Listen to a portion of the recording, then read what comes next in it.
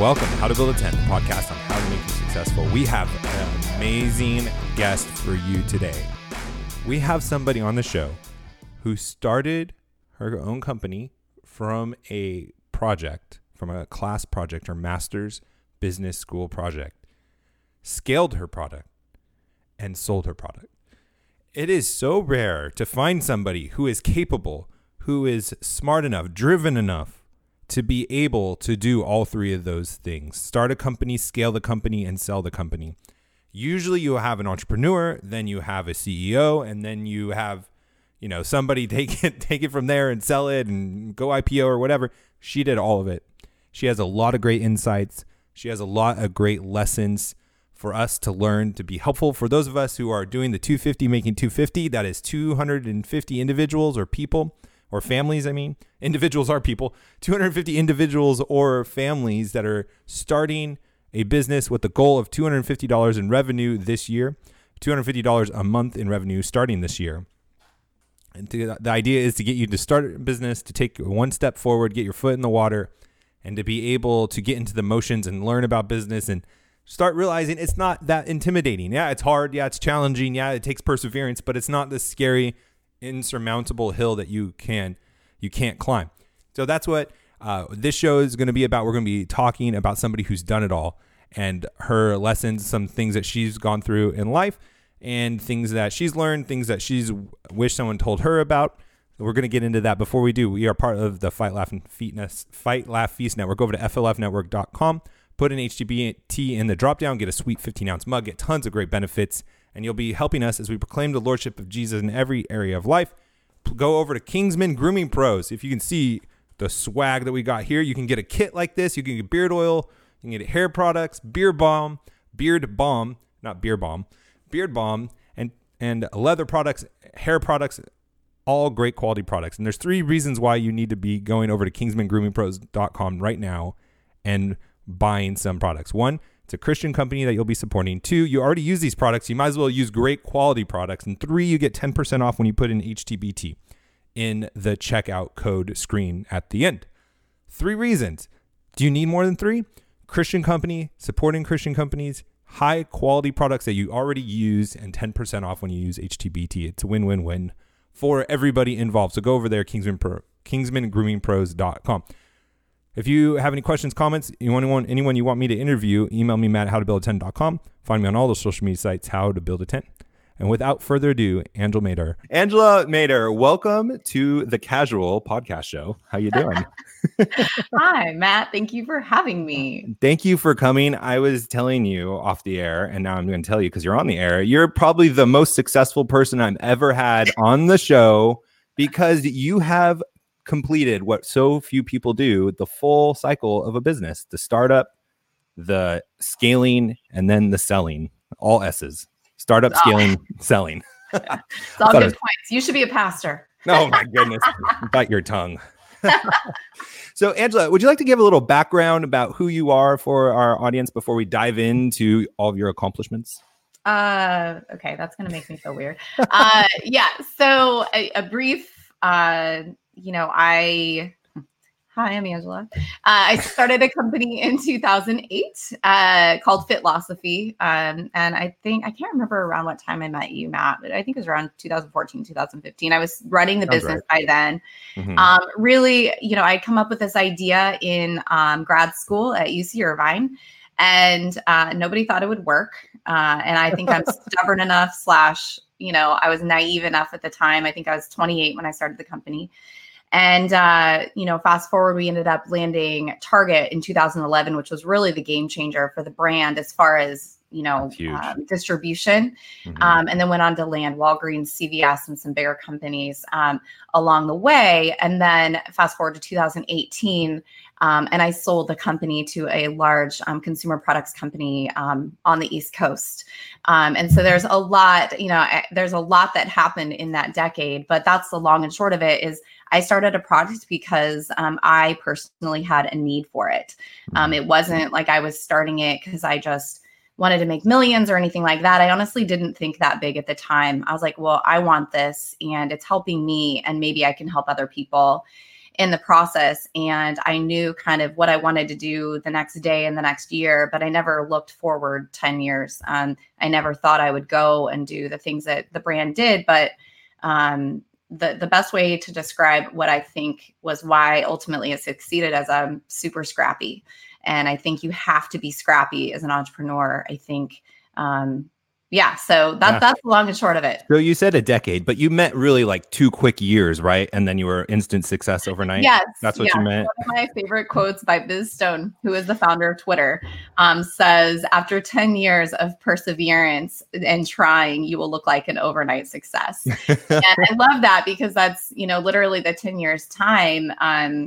Nobody saw the years where I was sending all the orders from my, apartment floor while watching episodes of Friends. Nobody saw when I was broke as a joke. I started the company the same year that I went through a personal and financial downturn substantially and had no money. Mm-hmm. Nobody saw those years. And so whenever you get to the end and it's like, look at you, I'm like, look at me. Like, I'm so grateful to be on this other side of it because it was many years of not knowing if it was going to succeed or not. Mm-hmm. Yeah, we just had the Super Bowl. Everyone sees the games, but no one sees the practice. No one sees the work put in, the weight room training, the running, and all those things.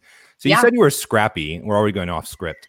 What do you mean scrappy? What does it take to start a business or be an entrepreneur? What scrappiness look like?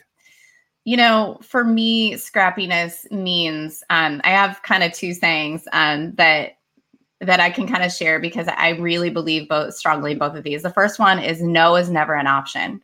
So anytime I heard a no, I turned it into something else. So for example, when I went to Target the first time, I tried to find a buyer. He wouldn't give me a call because he didn't receive my package. And I was like, okay, I'll send you another one. No, I don't have time for a call. I was like, well, anytime. And then I was like, well, I'll be in Minneapolis for another business function. Do you have time for coffee? I wasn't going to Minneapolis. I wanted a meeting with the buyer. Mm-hmm. And so no wasn't an option. And that doesn't mean you always hear yes. But for me, no just meant try something different. It wasn't like, oh crap, that didn't work. It was, okay, what do I need to do different? And then the other one is say yes and figure it out later. And by that, I think that's the purest form of my scrappiness, in that, a lot of times my team hated me after I'd go on a meeting with a buyer because I'd come back and be like, well, guys, we're making a calendar. And they're like, what did you do?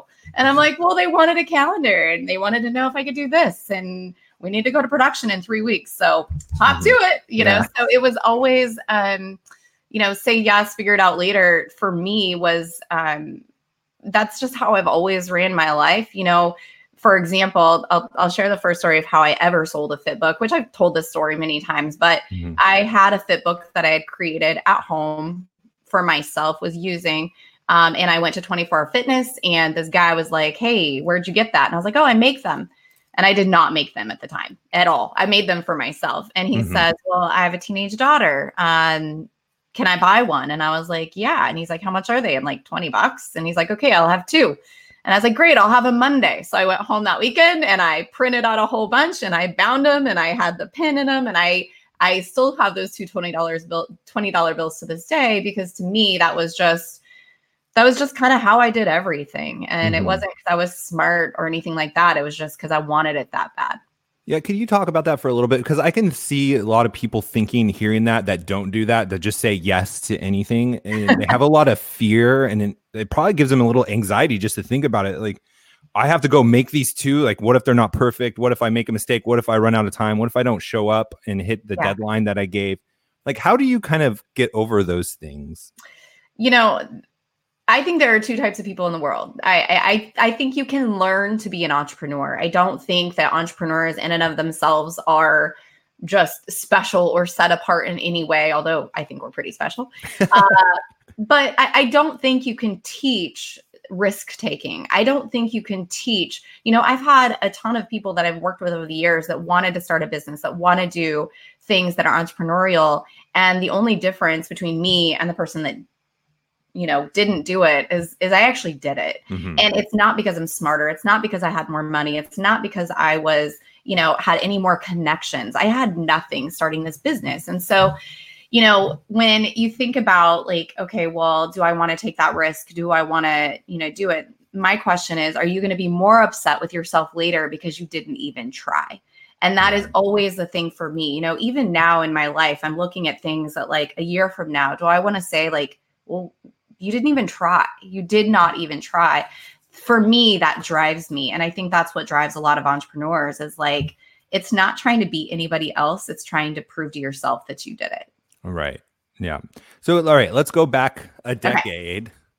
You said no one believed it could happen. From my recollection, this was a school project that you were doing, getting your master's, which UC Irvine was just starting their business program back then, right? Yeah, it was the fully employed MBA program. So at the time, I had a really good job when I started the MBA program. And then I actually quit that job I quit my first job making 6 figures. My mom wanted to kill me. I had a 401k, I had benefits. And she's like, Angela Marie, what are you doing? Yeah. And I'm Parents aren't always the biggest fan of entrepreneurs. No. And she would always tell me she's like, I'm just in awe of you. You just take risks. She was not. My dad was the entrepreneur. He was more the risk taker, and it drove her crazy too. So I quit that job to start my own marketing consulting agency when I started my MBA program. And so the only reason I did that, though, I did love consulting and I loved anything marketing and branding related, but I did it because it gave me the flexibility to work on this project at night. The project being one product, the first product I ever came up with, which was called Fitbook. So as I mentioned, I just recently went and spoke at UC Irvine. So in preparing for that presentation, Matt, I went and found my presentations from 2007, 2006 and 2007 of my investor presentation. I think I had myself making 14 million by year 3.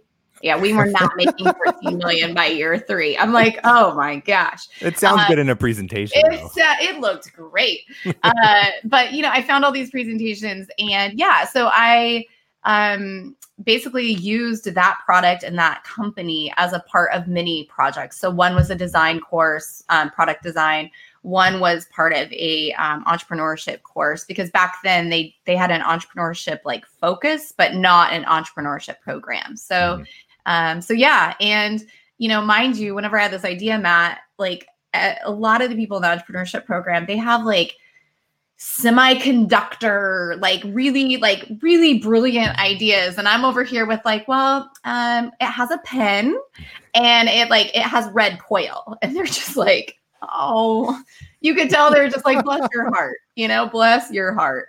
So, but fast forward, that company is one of the only companies to come out of the program. And I'm not saying that to be braggy, but it is an example of how if you believe in your idea enough, and also if you use market research to find out that there's really not anything doing what you think needs to be done, there's a possibility it could work. So don't give up because most people will not believe in your idea the way you do.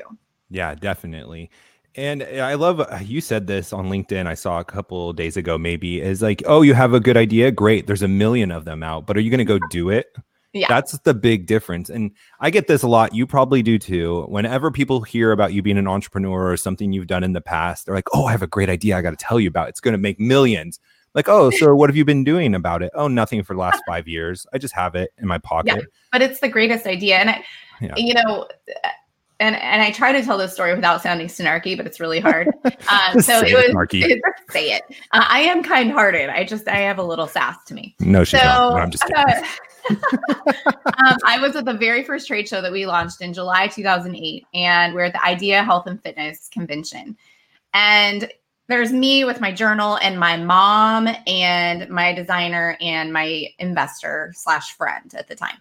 And on every side of it is all these app companies, none of which exist to this day, mind you. It was all these, technology companies that were reinventing fitness. And then there's me with my book, and multiple personal trainers, not just at that show, but years continuing, would come up to me and say, oh, I have a fitness journal. Like I designed one. And I'm like, oh, awesome. Where is it? And it was always followed by, well, it's like in a spreadsheet, and like, well, I kind of sketched it out or whatever. And my point being, and I would always follow with, if you believe in it, do it. And mind you, this is probably encouraging competition, but I was trying to make a point that like, you had this idea, you could be sitting where I am if you just do it. And yet, you know, we live in this culture where it's like we kind of sit on the sidelines and throw our opinions at things, but like that doesn't move people, that doesn't change people, and it doesn't inspire people. What does inspire people is, instead of telling everyone what you believe, go show people what you believe. So yeah, get off the bleacher and get on the field and start competing. Yeah. Right. Yeah. And that's good advice, not just for people that want to be an entrepreneur or thinking about it, but just in your career in general. Like if you have something you believe in, a process, a product, a group, like dive in, go for it, pour in your efforts into it. That's how you are going to be successful. You're not going to be successful waiting for opportunity to come fall into your lap, and it's just going to happen for you. It takes a lot of work. It takes risk. It takes courage, and all of those things. Well, like what you're doing with your podcast, you know, I've always said, I kind of want to do a podcast. Okay, well, where's your podcast? You know, you're doing it. You're showing up, and I think that so many people forget that it's not about just talking. It's you got to show up. Yeah, definitely. Okay, so we were in school. You had your project. No one believed in it. So what took it from your presentation that you're going to make $14 million in 3 years to actually selling it in some kind of production? Because you didn't go to Target right at the beginning. No. What did it look like actually starting this company?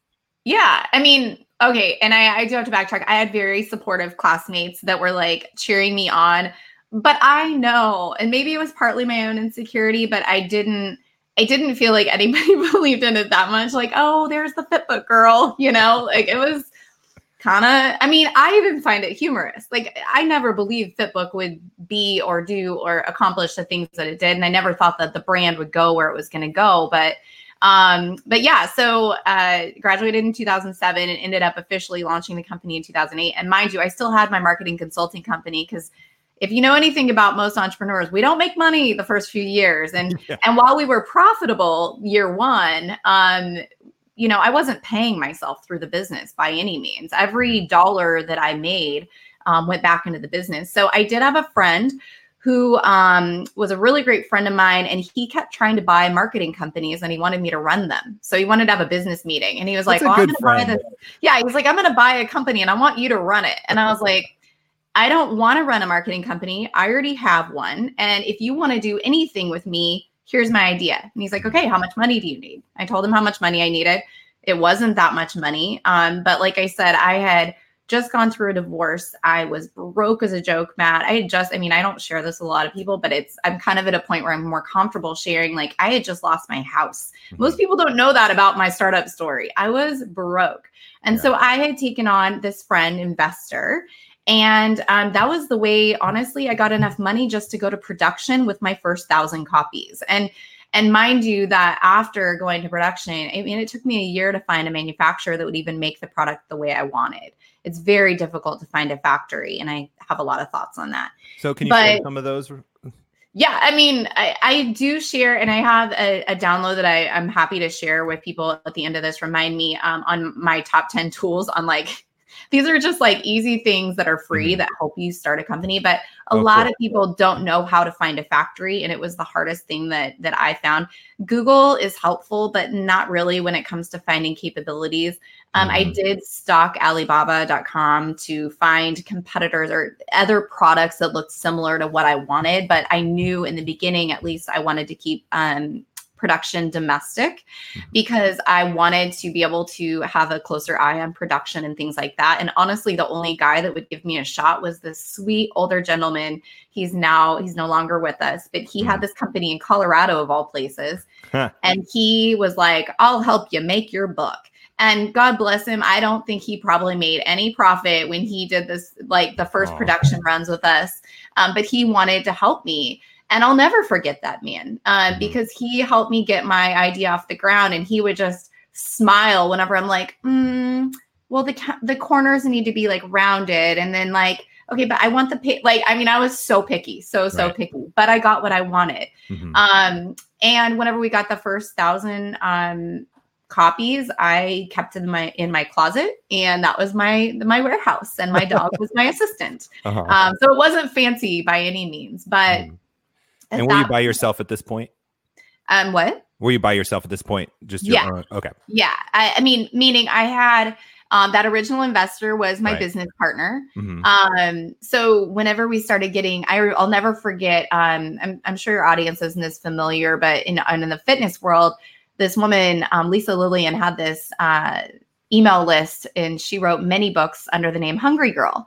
And she mentioned Fitbook on her Christmas list one year. And you guys, we had 1,000 orders in one day, which back then was, I mean, I was sending 3 or 4 a day, and that was a good day. I mean, that was a good day. So we get an order for 1,000, and we're like in the garage, like packing them up, shipping them out. I was so grateful for that. And I actually stalked her down to find her at a book signing to just give her a thank you gift. I was so you didn't know her, and she just mentioned it because she found it all by herself. Yeah. Wow. So, and that's something I used to send out. I talk about branding all the time. I mean, when people saw the company and the website that I built, by the way, because I was a geeky computer person. Now I don't want anything to do with computers. You know this. But I built my own website, and everybody thought we had this big company because I always looked like we were bigger than we were. And so many people come up to you and they don't do this anymore because like one site I love is moo.com. You can get business cards for super cheap, right? But people would come up to me with their perforated print at home Staples business cards. I'm like, what are you doing? Like, what? Like, act bigger than you are. And so I would always ship out product samples to press or anybody like that in a red box. So people started to know the brand by red. I'm actually not wearing red today because I just did a podcast in that shirt. But usually when I speak, I have some sort of red on. My phone's red. You know, it's because you just create in your customer and your press and in your audience's mind, like what to expect. So yeah, it's all part of brand strategy. Yeah. And I just started shipping out little red boxes, Matt, like crazy. Like it was, I'm sure a lot of press I got were because people felt sorry for me. They're like, oh, how cute. She's sending out her own press. But it worked. Yeah, it worked. That's great. That's kind of, I just had somebody on, we were talking about brand strategy from another company, and he was talking about how important it is to do that stuff. He brought up Tiffany's with the blue box. It's the same thing. You had the red branding kit. Yeah. Yeah. And I don't want to say I was that smart about it. I was just obsessive about details. And, you know, so many people say, you know, done is better than perfect. And I'm like, I like perfect. And the reason, because the details matter, you know, the details really do matter. And, you know, when we designed the product, this wasn't happenstance or, you know, just happened to be that the product looked like something Target would buy. No, the red color in our product on Fitbook was the exact PMS color of Target's red. Like I chose that color intentionally because I'm like, I'm going to be in Target. And I think if I had one tip of advice of like where you want to take your brand, you know, I knew 3 companies that were going to sell my product. I had their logos on my bulletin board in my office meaning like my bedroom. And it was Target, 24 Fitness, and Sports Authority. Those were my 3 companies. We landed 24 Fitness first, actually, in 2009, which ended up, they ended up getting bought and all that. But then we landed Target in 2011, and Sports Authority filed bankruptcy. So I'm okay never having Sports Authority. But know where you're going is kind of my point there. So I'm starting to, like, just from the story so far, it seems like the message is that you got to get out there. You got to try. You got to believe in it. You got to take risks. You got to have courage. And at the same time, look for those opportunities to capitalize on them. Because there's a lot of things, like you had this really great friend who wanted to invest in you in some way. He had his own idea, and then you brought him around to your idea. Then there's this person that just happened to see your book and mention it, which wouldn't have happened if you weren't out there already doing it. So would you say that it's like 2 things together of working hard, believing in yourself, putting in the effort, and then capitalizing on those things that you can't control that happen? Yeah. I mean, you know, there are so many things that I don't believe in luck and necessarily at all, but I do believe that, you know, lucky people tend to do all the work. Oh, you couldn't see my quotes because I wasn't on screen. I do believe that lucky people are prepared. You know, I was always prepared for somebody to say yes. And I tried so hard, Matt. Like, again, everybody sees the yeses. Nobody saw the nos. Nobody saw the times that I was crying because I didn't get an account. I don't always hear yes. But if you don't put yourself out there, you'll just never get lucky. You know what I mean? Yeah, right. Chance favors the prepared. Yes, exactly. I love that quote. And on top of that, you know, I'm not saying I did it all right. I think that's a really important point. You know, I think I grew the company in over 10 years time to where I thought I could take it. You have to know your strengths. My strength, I honestly don't think I'm that great of a manager because I am really personal in business. Like my employees were like friends. Well, guess what? It's really hard to manage friends, right? Because it's hard to go from like, we're buddy to like, I really need you to do this. So I wasn't necessarily the best at that, but I was good at, I think, growing people into their roles and really pushing people to do better things. But I'm also a control freak, Matt. Like, it's okay for me to acknowledge that because that's just how God made me. Like I did things to try to get better. I mean, at one point I finally had turned over all of my social media to one of the girls that worked for me and she ran it like a boss and she pushed me. Right. But for me to let go of things, I think that the people that take companies from, you know, idea to startup to launch are oftentimes very different people than the person that takes it from 10 million to 20 to 50 to 100 million. There is a difference in my mind between an entrepreneur and a CEO. And sometimes it's the same person. Sometimes it is. In my case, I'm a starter. I'm an idea person. I'm an innovator. I am like bright, shiny objects. And like, I want to do new things. I'm not big on maintenance or scaling, or I hate looking at cash flow statements. Like, I mean, I can do it, but like, it's not the best use of my energy. Right. Yeah. You're a marketing person and you want to develop products and those kinds of things. And I like the soul of a brand. I loved connecting with my customers. I loved how the story behind what we created, not just created one product. So many people, people still call me personally Fitbook. Like they don't even know the name of the company is Fitlosophy. Like, you know, you've done something really well or really wrong when people actually call you by the name of your product. Right. But we went on to create over 50 products in 10 years time, which doesn't maybe sound like a lot to some people, but I mean, I literally wrote every word in every single product and we designed every single nuance of every product. And I'm very proud of those, but not just because of creating products, but because, you know, to this day, over millions of Fitbooks have been printed and distributed around the world. And all that means to me is millions of lives have been changed, hopefully. Yeah, seriously. Okay, so another thing that might have just jarred some people in thinking about doing entrepreneurship and starting is rejection. Oh. And wait, what? People will say no to me? You said yourself that you take this personally, like you're invested in this business. Into your ideas. So what were some things that you learned to cope with people saying no to you? Things like that. We have to take a short break to tell you about our sponsor, Faithful Counseling, faithfulcounseling.com/HTBT. They are licensed professionals on demand that specialize in depression, stress, anxiety. When you have problems sleeping, have anger problems, grief, family conflicts, there's 3,000 U.S. licensed therapists. 4 different ways you can communicate with them: text, chat, phone, or video. Available 24 hours a day through all the platforms: mobile web, Android, iOS. You can schedule video and phone sessions. They're secure, convenient, private, and professional. Best of all, they're truly affordable. When you go to faithfulcounseling.com/HTBT, you get 10% off your first month. That's 10% off your first month. So why not go right now? faithfulcounseling.com/HTBT. Simply fill out a questionnaire to help them assess your needs and get matched with a counselor you'll love. That's faithfulcounseling.com/HTBT. Now let's get back to our show. What were some things that you learned to cope with people saying no to you? Things like that. It's funny. I think I took things more personally with my team.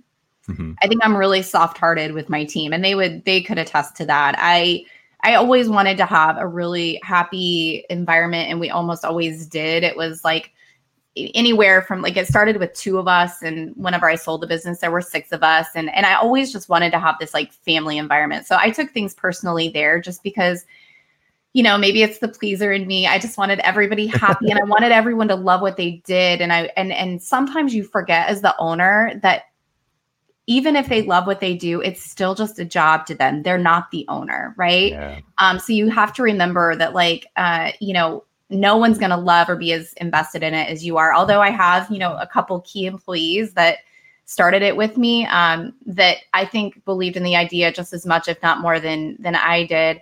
And also believed in me, which I never take lightly, because for them to leave another job, for them to put their family's well-being in the trust of me, means a lot. But when it comes to hearing no and being rejected by retailers, by buyers, God, that never shook me, Matt.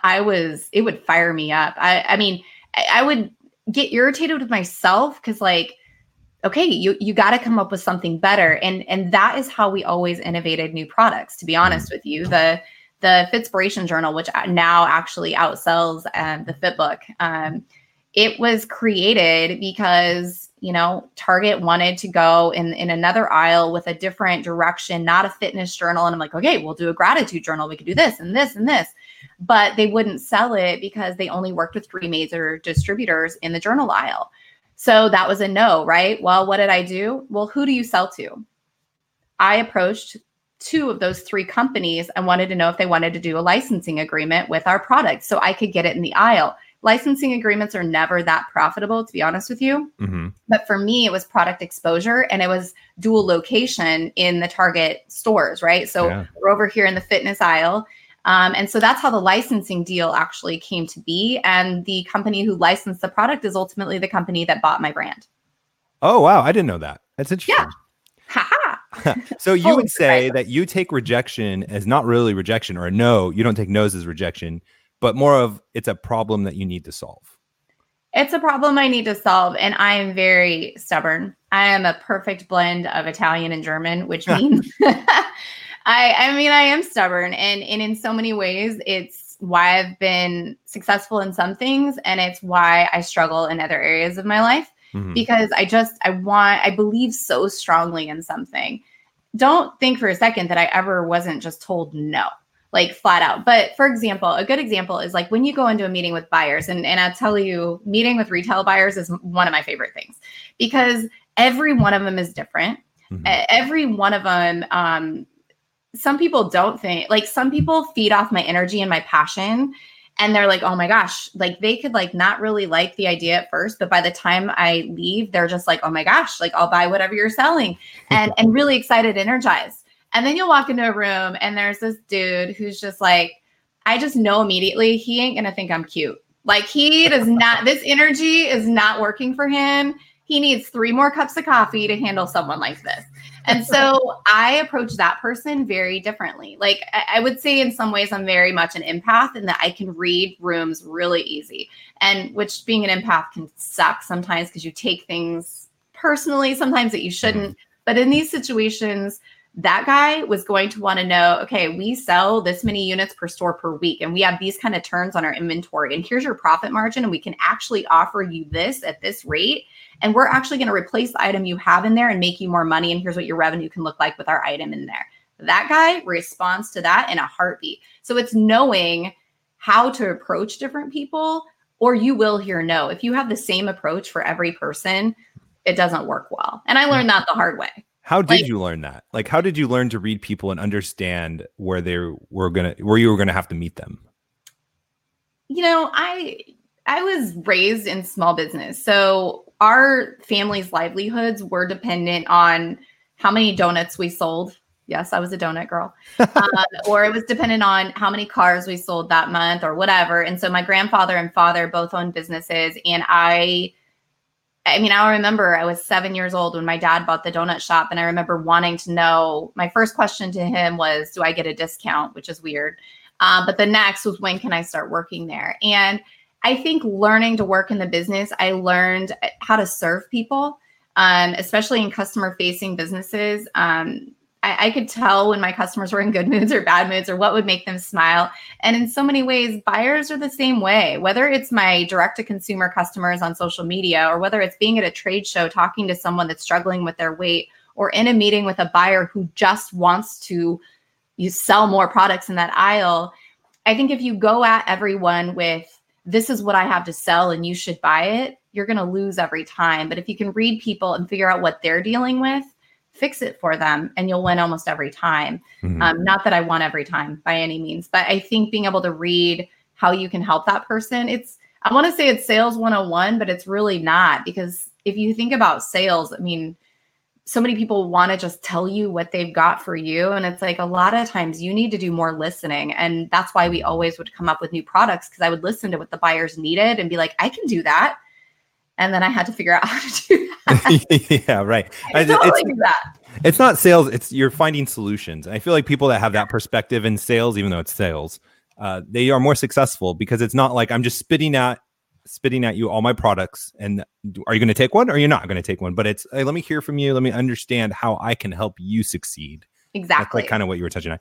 And I think you get better, for those of you wanting to get better at reading people, it's being around people. Like she was saying that she interfaced with customers in her donut shop. Like you get better at reading people, interacting with people, the more you're around people.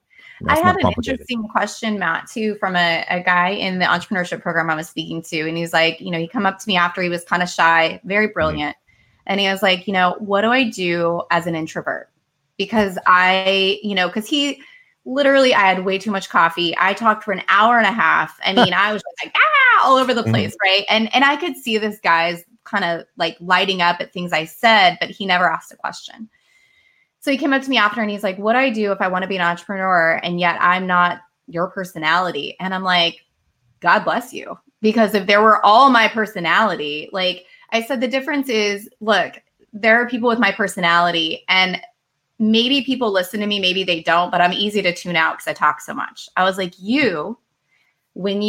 when you talk, people listen because you don't have as much to say. So I said, but the thing I would encourage you is be more confident in what you have to offer, because that confidence will come through. But I know that people that are more withdrawn and not as outgoing or bubbly, that's not necessarily a drawback. That sometimes is a strength. Yeah. Yeah, definitely. Your words become more valuable the less you use them. And then there's me. I know, I'm like that too. Sometimes I'm like, was I just really talking in this group by myself for 5 minutes? I know. I'm right there with you, Matt. Okay, so something you said, you had 6 employees and you sold your company with only 6. And people must have heard that and thought, oh, you had like 1,000-person company. No. So you said there's like differences from being an entrepreneur to a CEO. Like, when was the point where you had to kind of change mindsets from startup scrappy to managing team and scaling your business? I don't know if there was ever like a hard line of like when that was. Okay. I think over time I realized I was probably the one holding the brand back. In so many ways, I think, if you can't delegate, if you cannot trust other people to do other things, and mind you, this is not because I don't trust other people. It is because of my own love for what I did. It wasn't that I didn't trust anybody to create products, design products, write. It was because I realized, I created a company. And if I outsource or give those responsibilities to the other employees, like I'm not even doing what I love, then I'm stuck in QuickBooks all day. Like that's not fun for me. Yeah, right. And so there were times where I would delegate certain things. And then I realized I'm just looking at financial statements and I'm not doing what I love. And so in that case, what am I doing here? Right. So I'd love to say there was this moment where I'm like, I need to scale this. I was always just wanting one more sale, Matt, more sale, one more deal. It was, and what a lot of people don't realize in selling to these mass retailers is it's highly capital intensive. So every time we won a deal that looked really great on social media, Target logo, Walgreens, CVS, homegirl over here had a really big bill to pay and then had to float that for the next 6 months. And as a company, didn't really have debt until year 9. It wasn't until we landed CVS that I had to take out a line of credit, which I had to personally guarantee, which was super fun. But I knew that the only way to grow it was to take that risk. So did you finance those things just through investing from investors, or did you have like a loan, or what did you do? I had the initial investment in the business. I ultimately ended up buying out my business partner years later, not for any, good, bad, or indifferent reason. It was just, was able to buy him out, and we're still best friends to this day.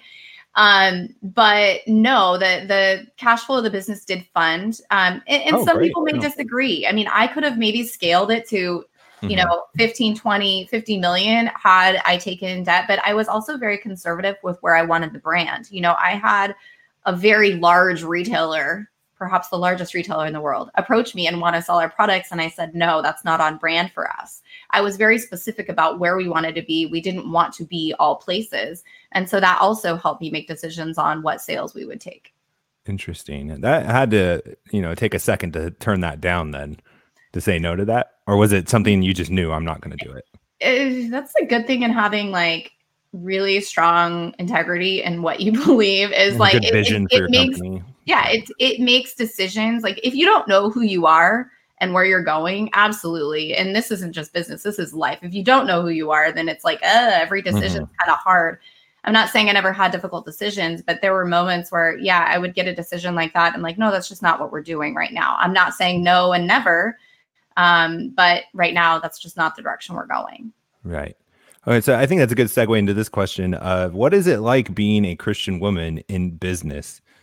Like, what are some? Make that face. It was just a very. I remember a conversation with a mentor of mine who is in the ministry space. And I would always be very open about my faith on social media. I didn't care because I figured, well, it's a privately held company. I can say what I want to say. But I also wanted to be mindful of my audience. I had a secular company, right? But I am a Christian woman. So what did that mean for my business and my brand? Well, every product that I have to this day has a scripture or some sort. And I'm not saying slapping scriptures on something makes it Christian, by the way. That's a whole other podcast. But I wanted my products and my brand to be something that was attractive to all people, all faiths, all beliefs, because at the end of the day, I wasn't selling products to bring you to Christ necessarily. My whole reason for selling products was to inspire you to live life fit. That was our tagline, right? But if in the process you learn to know Jesus, great. And that was a conversation I had with one of my friends. It was a struggle for me. And she said, don't think for a second that you don't have a calling, and God doesn't call everyone to be in ministry. But the fun part for me was somebody would like go pick up one of our products at Target. I'll smack you with some Jesus when you open that product. You may not know it, but you are going to. And over time, we developed a faith and fitness journal, the only one of its kind. So I want to say from a product perspective, I did find it conflicting in the beginning, like, oh, should I be more open about this? But at the end of the day, I really was running a fitness brand. I never hid behind my faith as far as something I was ashamed of, but I also want to be really mindful that like, what is my calling and what is my purpose in founding this brand? But I will say it did impact how I made choices in the business. There were many times where I wanted to make different choices. Some people can be ruthless and vengeful. And I'm very fortunate that my business partner and investor was also a believer. And we just knew how we were going to run the company. When people would do us wrong, we still did right. And usually, Matt, those choices are very expensive. But at the end of the day, I am not going to answer to a bottom line, right? I have a much higher calling than that. Yeah, I think that is like, sometimes people will think, oh, you're a Christian, so you have, these clear right and wrong decisions that you know how to make. Like, I think morality and what's right and wrong, secular people know too in business. Like everyone knows stealing is bad and embezzlement is wrong. Yeah. That's not like some special thing for Christians, but it's how you handle when people do you wrong. And that happens a lot in business, either a contract breach or whatever it is, that happens a lot in business. And there's many times it can be tempting to take them to court or to fight back. And, And you do fight. You do have a target. You do defend your brand. But I think just as much as how you respond to when people do you wrong, I think it's just important how you respond when people do you right, like do right by you. So when things go really well, and a perfect example is, and I don't know how much of this is, my Christian beliefs or just how I am, like how God made me and made my heart. Like when I went to sell the business, they made an offer for the brand and me. And I said, absolutely not. I have 5 other people that helped me build this. And I don't want to do it without them. I don't want the brand to go on without me. And also, if for some reason you think I've done this all by myself, then I've done a really poor job of giving credit where credit is due, which is not the case, because I've always given my team credit. But that said, when things go well, are you going to share in the glory? Are you going to, or are you going to say, look at me guys? Yeah. And it's really tempting, I think, to kind of bask in that. But I can honestly say I'm happy with how I handled that whole process. I'm happy how it turned out. I'm happy that, my entire team was offered jobs. I personally made sure that they got a share in some of the financial glory of it too. And that's not being braggy, but that's like, I couldn't have done this without you. Why would I celebrate without you? Right. Yeah, that's great. Oh, that's so awesome. All right. Last question for you. Thank you so much for your time. We have my goal, I should say, this year is 250 making 250. I want to get 250 individuals or families to start a business with a modest goal of making $250 in revenue a month. And the idea of that is just to get into the motions of it, to put your foot in the water, and then we can talk about scaling and growing and becoming profitable. Just want you to get out there, get starting. So from your perspective, successful business lady that you are, thank you. What advice or what would you wish someone told you when first taking that first step? What do I wish someone told me? I think a lot of times I had to figure everything out on my own. And as much as I love sharing knowledge of how I did it and things like that, that's why I just started my new Instagram, with all my few little followers and starting from scratch, and just started a website because I want to share, I want to give back. But Matt, what built me to where I ultimately went was I did have to figure out everything on my own. And that's what built the character and the perseverance to keep going when it was tough. So I think a lot of times, so many people are afraid that they're going to fail. And it's like, but what if you don't? What if you don't? What if you put your idea out there and you make your $250 in revenue? And what if soon you're making $2,500 in revenue a month or $25,000 in revenue a month, right? I think so many people think small. And I'm like, no, you got to play big. I mean, we want to start small. Absolutely. But don't put it past yourself to see your product in Target. There are people that know how to get you there. I'm one of them. There are people that really care. And I feel like I actually am writing a post that I'm going to post here soon about, we live in this self-serving society of look at me, look at me, look at me, look how much money I make. And I'm like, don't forget how you got there. And so I would encourage anybody listening, reach out to people that you think might have some knowledge, but also when you get where you're going, don't forget who got you there. And don't forget to bring along people with you. It's easy to want to just say, look at me and make millions and blah, blah, blah. But it's empty, Matt. It's empty. Money is empty without purpose. And I believe that so much with all that I am. So really long-winded answer, but just start somewhere. Just start. If you don't, there's so many easy ways. And that's why I told you, I'll remind you of the URL. You can put it in the show notes. I will. If you go to my website, I have this free download, and I get nothing by you downloading this, but it's all the top 10 free or really low fee ways to start a business, because most people don't know to go to uspto.gov and search for your trademark. Because if you don't search that and you don't secure it, you're going to have a lawsuit, and it's not fun. So if you just go to my website, it's just angelamater.com, get that download for free. I share all those ways, not for any other reason, except I wish those are the things that it took me years to figure all those things out. All right. So go to our website, angelamater.com. We'll put that in the show notes. Anywhere else you want people to reach out to you? Yeah, follow my little bitty Instagram that I'm growing, because I went from the big brand to like, oh, here's me over here. A lot of people don't know where I went. So it's just the Angela Mader. I know that the is a little obnoxious, but it's the Angela Mader on Instagram. You guys can find me on LinkedIn. I'm just enjoying sharing and giving back and really connecting with my people, which are entrepreneurs. That's great. Angela, thank you so much for coming on. I really appreciate it. Thanks, Matt. Angela Mader, thank you so much for joining the show. I really appreciate it. Wasn't she great? She has so much wisdom, so much knowledge. It was so great watching her as she was just crushing it in her business. I hope that was helpful. I hope that you gained great insights from her. Please go support her, check her out, follow her on Instagram. Go check out her 10 tips that are in the show notes, and we'll talk to you next time. God bless.